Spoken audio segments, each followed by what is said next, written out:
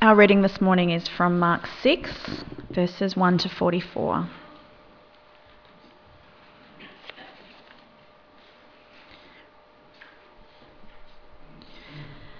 Jesus left there and went to his hometown, accompanied by his disciples. When the Sabbath came, he began to teach in the synagogue, and many who heard him were amazed. "Where did this man get these things?" they asked. What's this wisdom that has been given to him, that he even does miracles? Isn't this the carpenter? Isn't this Mary's son and the brother of James, Joseph, Judas and Simon? Aren't his sisters here with us?" And they took offence at him. Jesus said to them, "Only in his hometown among his relatives and in his own house is a prophet without honour." He could not do any miracles there except lay his hands on a few sick people and heal them, and he was amazed at their lack of faith. Then Jesus went around teaching from village to village. Calling the 12 to him, he sent them out 2 by 2 and gave them authority over evil spirits. These were his instructions. "Take nothing for the journey except a staff, no bread, no bag, no money in your belts. Wear sandals, but not an extra tunic. Whenever you enter a house, stay there until you leave that town. And if any place will not welcome you or listen to you, shake the dust off your feet when you leave as a testimony against them." They went out and preached that people should repent. They drove out many demons and anointed many sick people with oil and healed them. King Herod heard about this, for Jesus' name had become well known. Some were saying, "John the Baptist has been raised from the dead, and that is why miraculous powers are at work in him."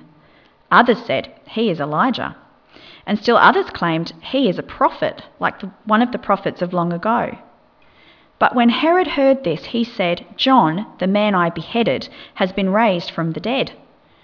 For Herod himself had given orders to have John arrested, and he had him bound and put in prison. He did this because of Herodias, his brother Philip's wife, whom he had married. For John had been saying to Herod, "It is not lawful for you to have your brother's wife." So Herodias nursed a grudge against John and wanted to kill him. But she was not able to, because Herod feared John and protected him, knowing him to be a righteous and holy man. When Herod heard John, he was greatly puzzled, yet he liked to listen to him. Finally, the opportune time came. On his birthday, Herod gave a banquet for his high officials and military commanders and the leading men of Galilee. When the daughter of Herodias came in and danced, she pleased Herod and his dinner guests. The king said to the girl, "Ask me for anything you want, and I'll give it to you." And he promised her with an oath, "Whatever you ask, I will give you, up to half my kingdom." So she went out and said to her mother, "What shall I ask for?" "The head of John the Baptist," she answered. At once the girl hurried into the king with the request, "I want you to give me right now the head of John the Baptist on a platter." The king was greatly distressed, but because of his oaths and his dinner guests, he did not want to refuse her. So he immediately sent an executioner with orders to bring John's head. The man went, beheaded John in the prison, and brought back his head on a platter. He presented it to the girl, and she gave it to her mother. On hearing of this, John's disciples came and took his body and laid it in a tomb.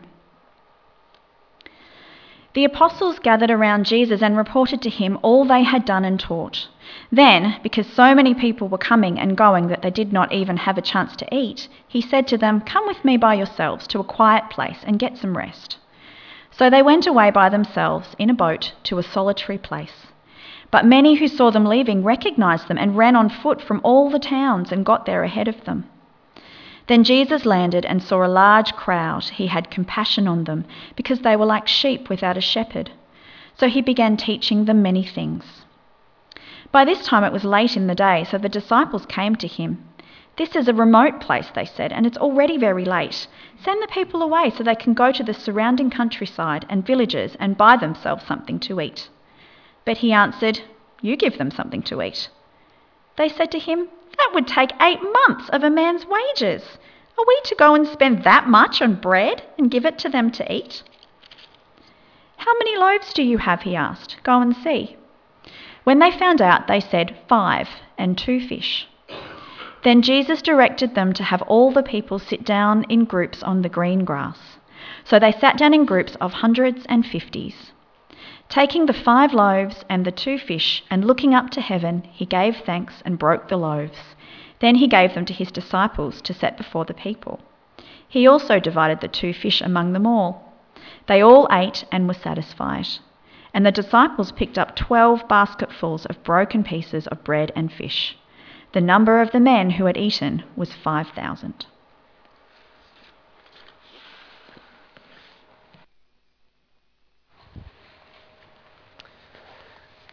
Thank you, Katie. It's a pretty strange collection of verses, a pretty unusual collection of stories, but we're going to pull them all together today, and hopefully you'll see why we're doing them all together and the good news that is collected there for us. So please keep your Bibles open, even though the connections might not seem clear right now. Hopefully they will as we work our way through these verses together. Now, I don't know if you caught it a few weeks back, maybe a month ago now, but Tesla released their latest prototype. We've got a picture of it. It's called Cybertruck, just in case you missed it. This is what it looks like. Yep, that's what it looks like. I can see your eyes there. It's pretty cool. That is apparently, according to Elon Musk, the future of utes. That's what you're all going to be driving in, 5, 10 years. Like every Tesla, it's pretty wild. The top of the line model will do 0 to 100 in 2.9 seconds, which is exactly what you need in a ute. For all of you grey nomads, you'll be very pleased. It can tow up to 6.5 tonnes, which is a lot of caravan, or several caravans, I guess, if you would like. It's made of hardened rolled steel, so it's very safe. It's got unbreakable glass.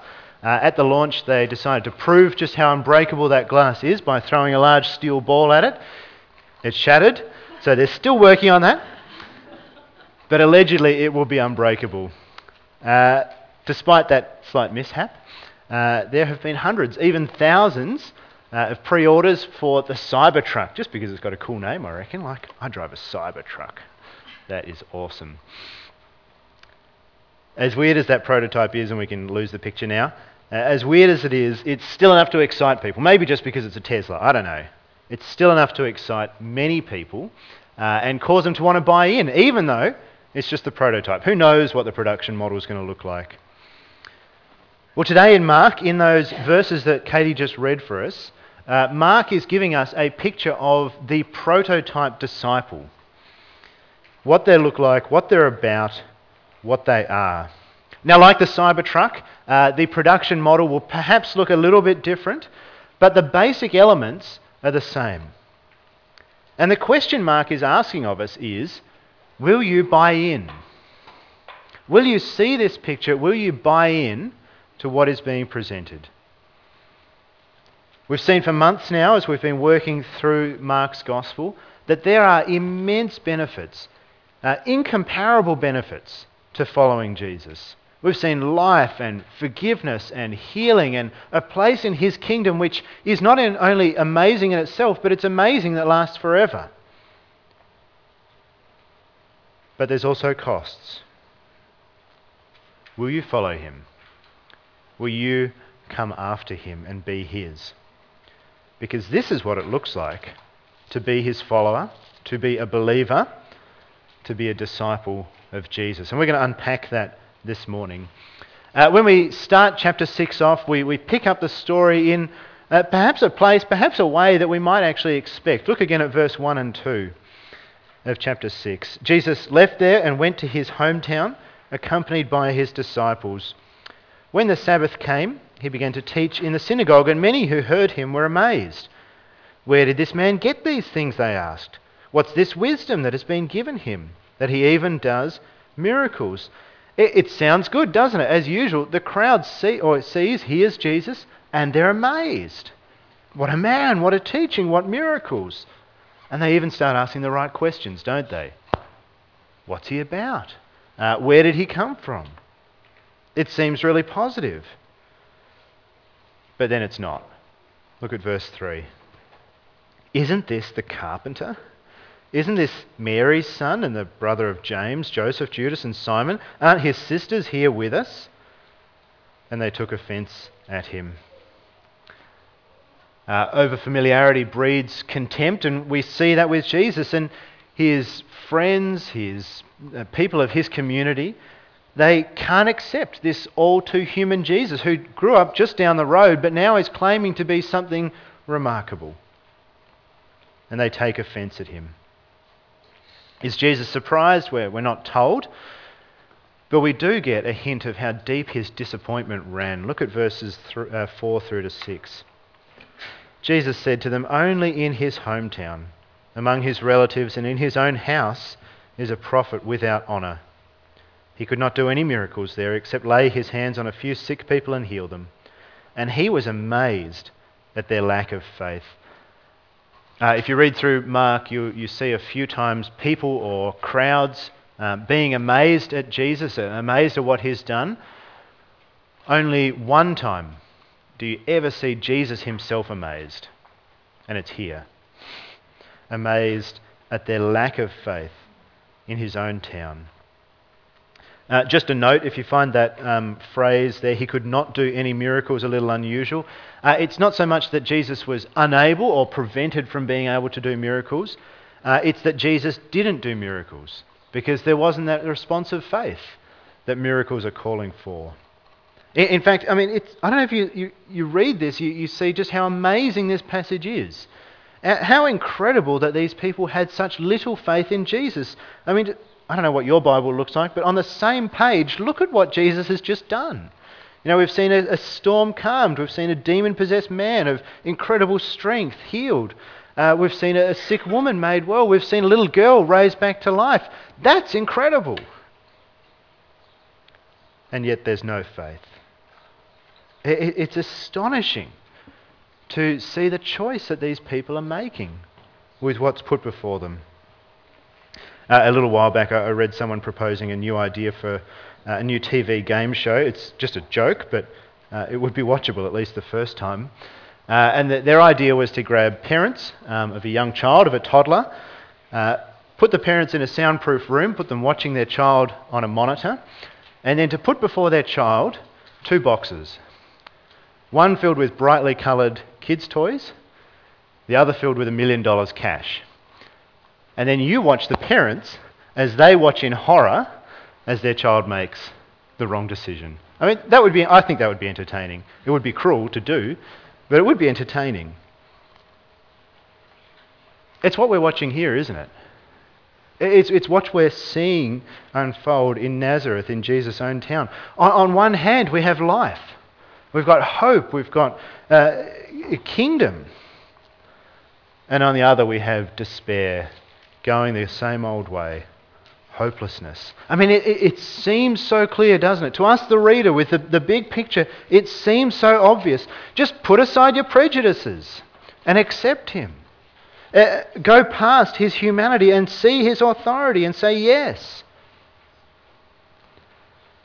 And yet they don't. Despite these startling demonstrations of Jesus' divinity, his town is blinded to him, and they continue to reject him. It's a really sobering story, isn't it? It kind of interrupts the trajectory of Mark's account. So many amazing things have been happening. So, yes, Jesus has been proved again and again to be so incredible. There is so much on offer in his name, things that are utterly priceless. But many will still reject him. Even those who were closest to him, even those who you would think should be first in line to accept him, even they will reject him. Yes, the kingdom he is bringing is growing. Yes, it will continue to grow. But yes, many will still say no and reject. In one sense, that is kind of freeing for us, isn't it? You know, if even Jesus was rejected, then it shouldn't surprise us, should it? If we're rejected, if we too are knocked back when we try to talk about him. I mean, we shouldn't fall into the trap of thinking that, you know, if only I could nail the clearest or best or most amazing gospel presentation, or if someone could do that, if only that would happen, then everyone would believe. Everyone would come to Jesus and become a Christian. It doesn't work that way. It didn't work that way for Jesus. Why should we expect it to work that way for us? Yes, we want to be clear when we talk about the gospel. Yes, we want to be able to put it into words well. But we should still expect that not everyone is going to accept it. Not everyone is going to respond. And sadly, we're going to have to watch people make that choice, knowing full well what it means, knowing exactly what the consequences are. Unfortunately, that is the reality of talking about Jesus in this world. Some will accept, praise God, and some will not. So how do we respond knowing that? What do we do? Well, we don't stop talking about him. We see that as the story continues. We pick it back up halfway through verse 6. Then Jesus went around teaching from village to village, calling the 12 to him. He sent them out 2 by 2 and gave them authority over evil spirits. Yes, there's been a setback, but the work continues. And in fact, the work even expands. Now Jesus sends his disciples to go out independently of him to keep doing his work, announcing that his kingdom is here, showing the authority of that kingdom. But Jesus sends them out in a very specific way. Look at the description in verses 8 through 11. These were his instructions. Take nothing for the journey except a staff. No bread, no bag, no money in your belts. Wear sandals, but not an extra tunic. Whenever you enter a house, stay there until you leave that town. And if any place will not welcome you or listen to you, shake the dust off your feet when you leave as a testimony against them. It seems kind of weird. Mark doesn't add a lot of extra details in. So why does he put in this description of the disciples and how they're supposed to dress, when they're going on mission? It seems kind of strange. Well, there's 2 key points Mark is making. First of all, Jesus' disciples go in faith. Their life, their work, is one of utterly relying on God. They're not taking provisions for the journey, they're taking the bare minimum. They're going so that their entire life and appearance and way testifies to their message. I trust God. Their way confirms their words. But secondly, the second point that Mark is making is that they are recognisable. That no one can look at them and not know who they are and what they're about. It's like all the people around at the moment. People dressed in red with white trim. You know what it's about. Even Amira knows what it's about. Santa, it's mind-boggling how many Santas there are in existence. He gets around. You know what you see? You see a beard, you see a tummy, you see red suit, white fur. It's Santa. Everyone knows that. It's instantly recognisable. You only have to catch a glimpse. It's Santa. So the disciples. We might not recognise them quite as clearly, but the people in that day would have known exactly what this picture is about. It is a picture that goes way back in their history to one of the key times of them as a people. It is a picture that reminds them of the time that they escaped, the nation of Israel escaped from Egypt. This is how they dressed, with their staff in hand, ready for the journey with the bare minimums only. Jesus is saying, that was God's people then, but you are God's people now. Jesus' followers, these 12 disciples, are God's true people. They are who his people are. They are the ones, not the rest of the nation who thought they were. He's saying, you guys are it. You're the ones now. That's a controversial thing to say. Even more controversial, this strange stuff about shaking of the dust.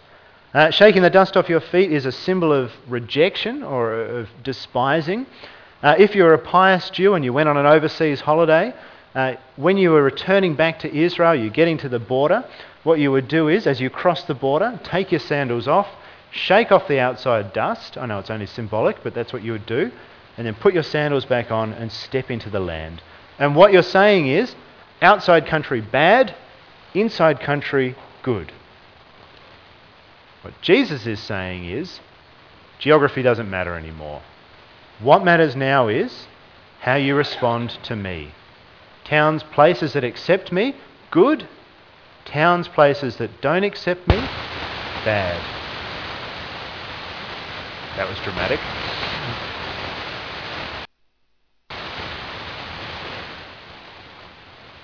Alright. Okay, we'll stick with that. Just swap me to the blue one for now.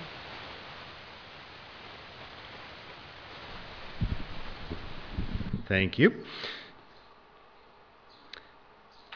So what Jesus is saying to his disciples is, you are my true people, and the other true people are the ones who respond to me, who accept me. Go out, gather those who will listen. The key difference in this picture is that when God's people in the Old Testament were gathered by God, God called them something very special. He said, you are a kingdom of priests for me. You're a kingdom of priests, which means people from all over, they can come to you and they can meet me and learn about me. The difference here is, Jesus says it's not about people coming to you, it's about you going to them. Look at verse 12 and 13. They went out and preached that people should repent. They drove out many demons and anointed many sick people with oil and healed them. Jesus' followers are God's true people, the fulfillment of his people.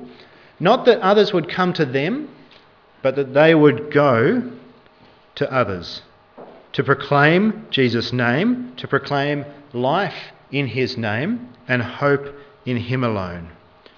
Jesus' followers, all of his people, all his disciples, are God's true people, chosen and special and precious to him, and integral to who they are, integral to their being, is going, is being sent on his work to announce him and to speak of life in his name.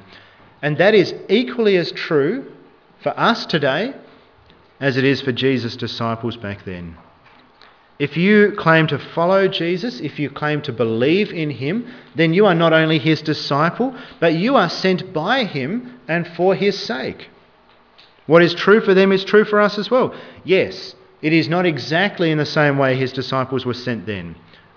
We're not sent primarily to cast out demons or heal with oil. We're not going to rule that out, but it's not mentioned to us. When Jesus repeats his sending in Matthew 28, neither of those things appear. Instead, what he repeats is, go, baptise, that's call people to a decisive change, a repentance, and teach them. That's our calling. That's our work.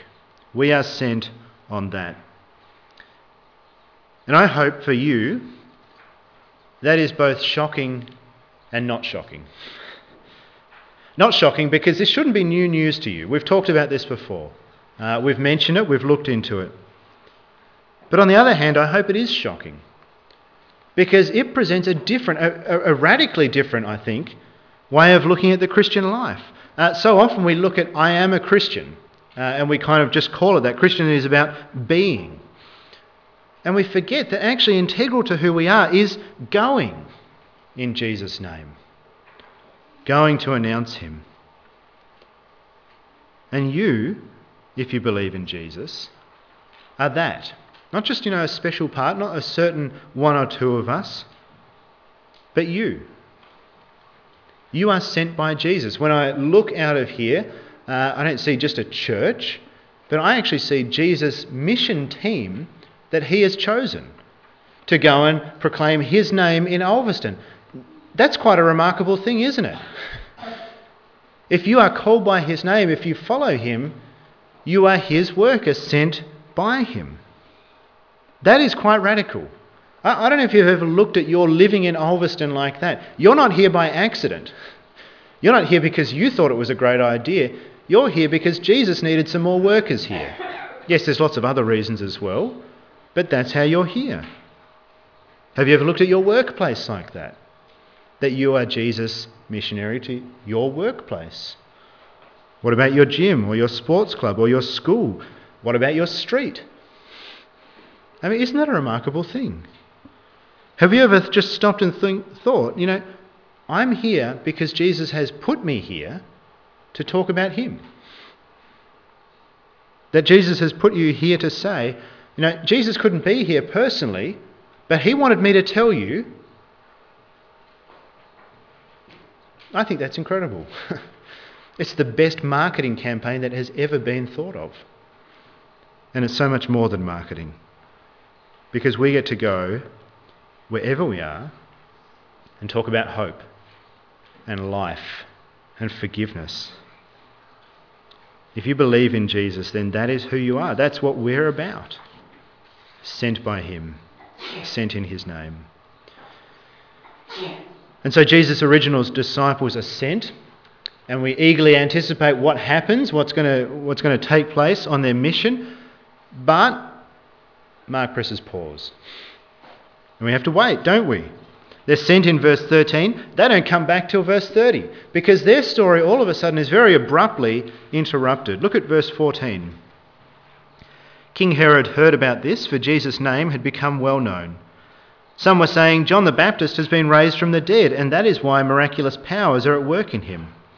Others said, he is Elijah. And still others claimed he is a prophet, like one of the prophets of long ago. But when Herod heard this, he said, John, the man I beheaded, has been raised from the dead. Now, obviously, the disciples' mission is working, because lots and lots of people are hearing about Jesus, lots of people are hearing that amazing things are happening, and everyone's talking about him, even though they're quite confused by what's actually going on. But now our story gets sidetracked. Now we go down this path of talking about Herod and John all of a sudden. Now, I'm not going to read all of that again, but let's just summarise what actually happens. Herod, in case you're unaware, Herod is the ruler. Not technically a king.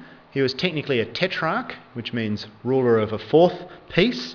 But everyone called him king because tetrarch, is a bit of a mouthful. Herod had a weird family. If you ever want, kind of a bizarre journey into a strange time, look into Herod's family tree. It's a bit confusing. Herod divorced his own wife and then convinced his brother's wife to divorce his brother so that they could marry each other. Not only is that strange back then as it's strange today, but it was unlawful. And so John the Baptist pointed that out, which Herod didn't like very much, and his wife apparently liked even less, so they put him in prison. Herod, very curious, as we see what John was all about, let him live. His wife, very furious, plotted to kill him. The chance comes, Herod is at a banquet for his birthday. He's obviously had a bit to drink. He's trying to impress all his mates and look like the big guy. So he makes a lavish promise to his niece, whatever you want, you can have it. Obviously not half the kingdom, that's exaggeration, but whatever you want, it's all yours. She goes away, comes back, says, I want the head of John the Baptist. Like I said, weird family. He can't back out. He's trapped by his own pride, and so John the Baptist dies. So why tell us? What has that actually got to do with anything that's going on here? Well, Mark's doing something clever. Mark has this technique, scholars like to call it the Markan sandwich, which is a very boring sounding kind of sandwich, but scholars have to call things something, it justifies their job. Anyway, that's what Mark does. It's called the Markan sandwich. There's your trivia for the day. What Mark does is, tells a story, doesn't tell the whole story, splits it in half, chucks another story in the middle. We saw it last week. Started the story of Jairus and his daughter who was very sick, stopped that story, put the story of the bleeding woman in the middle, and then finished the story of Jairus. Why does Mark do it? Well, he does it because he's saying that middle story informs the other one as well. That contains essential information which unlocks the whole lot for us. So if you're reading Mark, look for that, the Markan sandwich. So what's Mark doing here? Well, he's taken this story of discipleship, hasn't he? Of the disciples going out and being sent, and he's interrupted it. And in the middle, he's thrown in this story of martyrdom. What's Mark saying? Martyrdom and discipleship are linked. Discipleship and death are intertwined. Cast your mind back a couple of months when we opened up the very start of Mark's Gospel. Do you remember we met John the Baptist? And what did he say? John the Baptist said way back in chapter 1, "After me will come one more powerful than I, one greater than I." And we've seen that happen, haven't we? We've seen the greater, more powerful one come, and obviously it's Jesus. He's the one who's bigger, he's the one who's greater than John. And now John has died brutally and unfairly at the hands of the authorities. And Jesus is greater than John. So what are we being set up to expect? We're being set up, we know the story, don't we? But we're being set up to expect it, aren't we? We're expecting now Jesus is also going to die, even more brutally, even more unfairly, also at the hands of the authorities. And that's what plays out, doesn't it? John dies, calling out the sin in others. Jesus is soon going to die, not calling out the sin, but bearing the sin of others. John calls for repentance. Jesus also calls for repentance and makes it possible, giving life to all who believe and follow. Mark is setting up the rest of this book. He's saying Jesus is the greater. And what did Jesus say? Come and follow me. Come after me. Walk the path that I walk. It's a caution to us. Life following Jesus is not only receiving all the good that he has come to give, all the blessings that he has come to bestow, it is life going where he went. One writer puts it, the sandwich structure draws mission and martyrdom, discipleship and death into an inseparable relationship. Following Jesus is not like following someone on social media. He's not there to, pay attention to or ignore as you feel free. It's more like putting shares in a company, investing yourself in them, because once you're invested there, their highs are your highs, yes, but their lows are your lows as well, aren't they? When you follow Jesus, when you put your faith in Jesus, you invest your entire self with him. All of your hope, all of your eternity, all of your life is in him. And yes, his highs are your highs, and they are wonderful highs indeed. There is nothing like them. Forgiveness and life and eternity, all of that's yours. But lows as well. Death and suffering and rejection too. You and I each need to understand that there is a cost in following Jesus, and we are going to have to pay it. It's not optional. There's no way around it. We can't just dodge that or opt out for that section. Following Jesus is not a calling to a comfortable life. Confident, yes, but comfortable, no. Because we have an unpopular, uncompromising message to proclaim. It will create conflict. It will lead to cost to us. And we can't shy away from that. As tempting as it would be, we ought not shy back from that. Let's not kid ourselves. There are real costs here. Whether it be at work or at home or with friends, there is a lot we could jeopardise. Now, this is not a calling to, Bible bash people or be that abrasive Christian. It's not about that at all. We're simply called to announce the truth, to do it well, to do it in love, to talk about our hope in Jesus, to call people to repentance in him, and to accept the cost that comes with it. If we're honest, and I'm talking about myself as well, there are plenty of times, aren't there, where we can talk about Jesus. There's heaps of opportunities where we can remind people about him, where we can speak to our hope that is in him, without being weird or without being harsh. How many times do we miss them? Scared or timid or uncertain. It will cost us. But we are called to speak of him.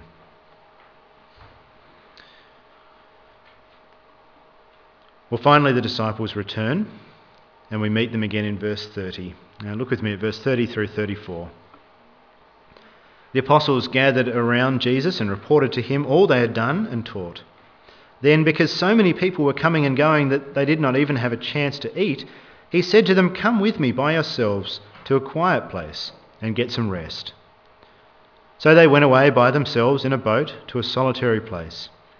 But many who saw them leaving recognised them and ran on foot from all the towns and got there ahead of them. When Jesus landed and saw a large crowd, he had compassion on them, because they were like sheep without a shepherd. So he began teaching them many things.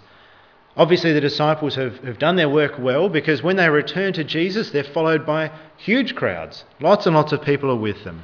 There's no chance for their quiet debrief that they need or that they want. They're right back into this work. But we strike a problem. They've gone a long way away. They're in an isolated, quiet place, and it's getting late. Verse 35. By this time it was late in the day, so his disciples came to him. "This is a remote place," they said, "and it's already very late. Send the people away so they can go to the surrounding countryside and villages and buy themselves something to eat." There's a problem. We simply can't provide food for this massive crowd. What are we going to do? Jesus' solution? Deal with it. A bit more gracious than that. You do it. Verse 37. But he answered, "You give them something to eat." I mean, after all, you've just been on this greatly, wildly successful mission. You've done all sorts of amazing things, seen wonderful things happen. Handle it. It's well within your capability. But the disciples are still learning. They said to him, "That would take 8 months of a man's wage, thousands and thousands of dollars. Are we to go and spend that much on bread and give it to them to eat?" The disciples are still learning, and so Jesus demonstrates. Jesus provides. Verse 38. "How many loaves do you have?" he asked. "Go and see." When they found out, they said, 5, and 2 fish. Then Jesus directed them to have all the people sit down on the green grass. So they sat down in groups of hundreds and fifties. Taking the 5 loaves and the 2 fish and looking up to heaven, he gave thanks and broke the loaves. Then he gave them to his disciples to set them before the people. He also divided the 2 fish among them all. They all ate and were satisfied. And the disciples picked up 12 basketfuls of broken pieces of bread and fish. The number of the men who had eaten was 5,000. It's a remarkable story, laden with meaning, because Mark is doing something very clever here. Mark's doing something very important.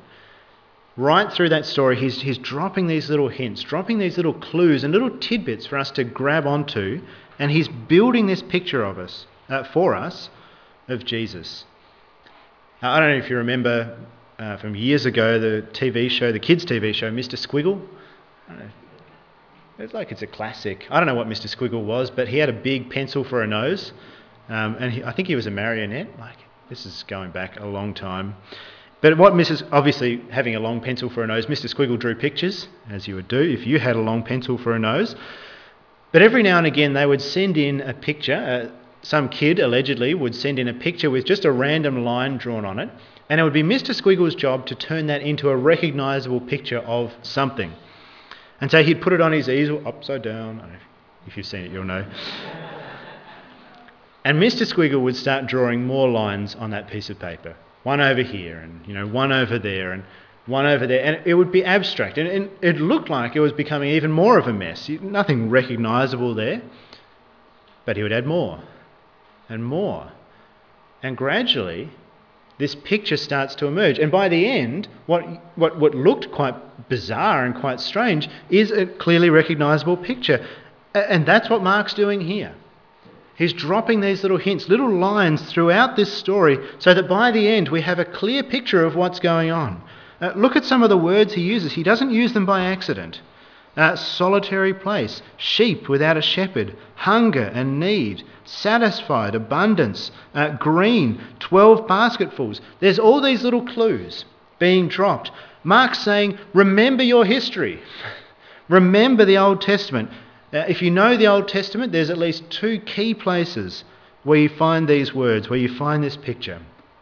One's lesser known. We find it in Ezekiel 36. where God is lamenting over his people, saying they're lost and they're being led astray. What they need is a good shepherd who's going to lead them to good places, who's going to rescue them from their predicament, who's going to give them great abundance. And the other place you find them, far better known, is Psalm 23. The Lord is my shepherd. I shall not be in want. He makes me lie down in green pastures. He restores my soul. He prepares a table for me. My cup overflows. Both of them, one a song, one a prophecy, draw together this picture of a day when God will gather his people together in great number and great abundance, and he will give them much. He will provide safety. He will provide everything that they need. He will give them life again. He will give them rescue and protection from all dangers. He will give them hope. He will give them a hero and a rescuer, one who will be the good shepherd. And Mark is saying, now. Look at it. He is here. He is here. In spite of everything that has happened in this chapter, in spite of all the opposition, all the rejection, all the death, God is gathering his sheep. He is gathering his people. He is taking them in. He is caring for them. They are his. He has come to feed and lead and save them.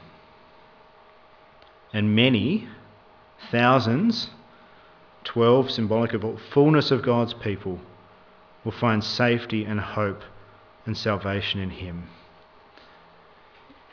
Yes, this chapter is full of quite harsh and clear warnings, but there is a hope too. Yes, there is rejection. Yes, there is persecution, even to death, but Jesus is gathering his people. He is bringing them to himself. He is saving them and giving them life. And he is sending his disciples to join him and continue his work. Yes, we will suffer. Yes, we will be rejected. Yes, we will pay the price. But Jesus is gathering his people through us. And the harvest won't just be thousands, but it will be millions and even more. Because what he is doing through us is working his way to that beautiful picture that he records at the end of history. We saw it earlier this year from the book of Revelation. A great multitude that no one could count, from every nation, tribe, people and language, standing before the throne and in front of the Lamb. In spite of everything, that is what God is doing. That is what God is doing here. That is what God is doing through us. Even as we suffer, even as we pay the price, even as we speak of Jesus and even do simple little things like hand out a card advertising our Christmas Day service, God is working towards this. That is our portrait of the disciple. Regardless of the cost and opposition, both through and with his disciples, Jesus is gathering his people. We will see rejection, we will be persecuted, we will pay the price, but we will also see and share in that beautiful end he is working towards, amidst the glorious multitude before the throne and the Lamb forever. Let's pray.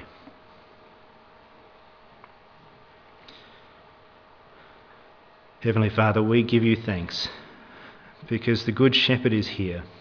He has brought grace and forgiveness and life to many, even to sinners like us who receive him by faith. Father, we praise you that even now, even despite all the opposition and apathy and rejection we see all around us, you are still gathering, you are still saving a people to yourself, a multitude. Father, it's amazing that you use weak and fallible people like us in this, And so we pray that you would help us to see ourselves as sent by you to announce Jesus. Lord, help us be bold, help us be glad in this, eagerly looking for places where we can talk about him. Father, even though we're rejected, even though the work is hard, help us to persevere, even if the going be slow. And may you gather all around us, even here in Ulverston, a large harvest through us, many people who will one day stand next to before your throne for your glory. In Jesus' name we pray. Amen.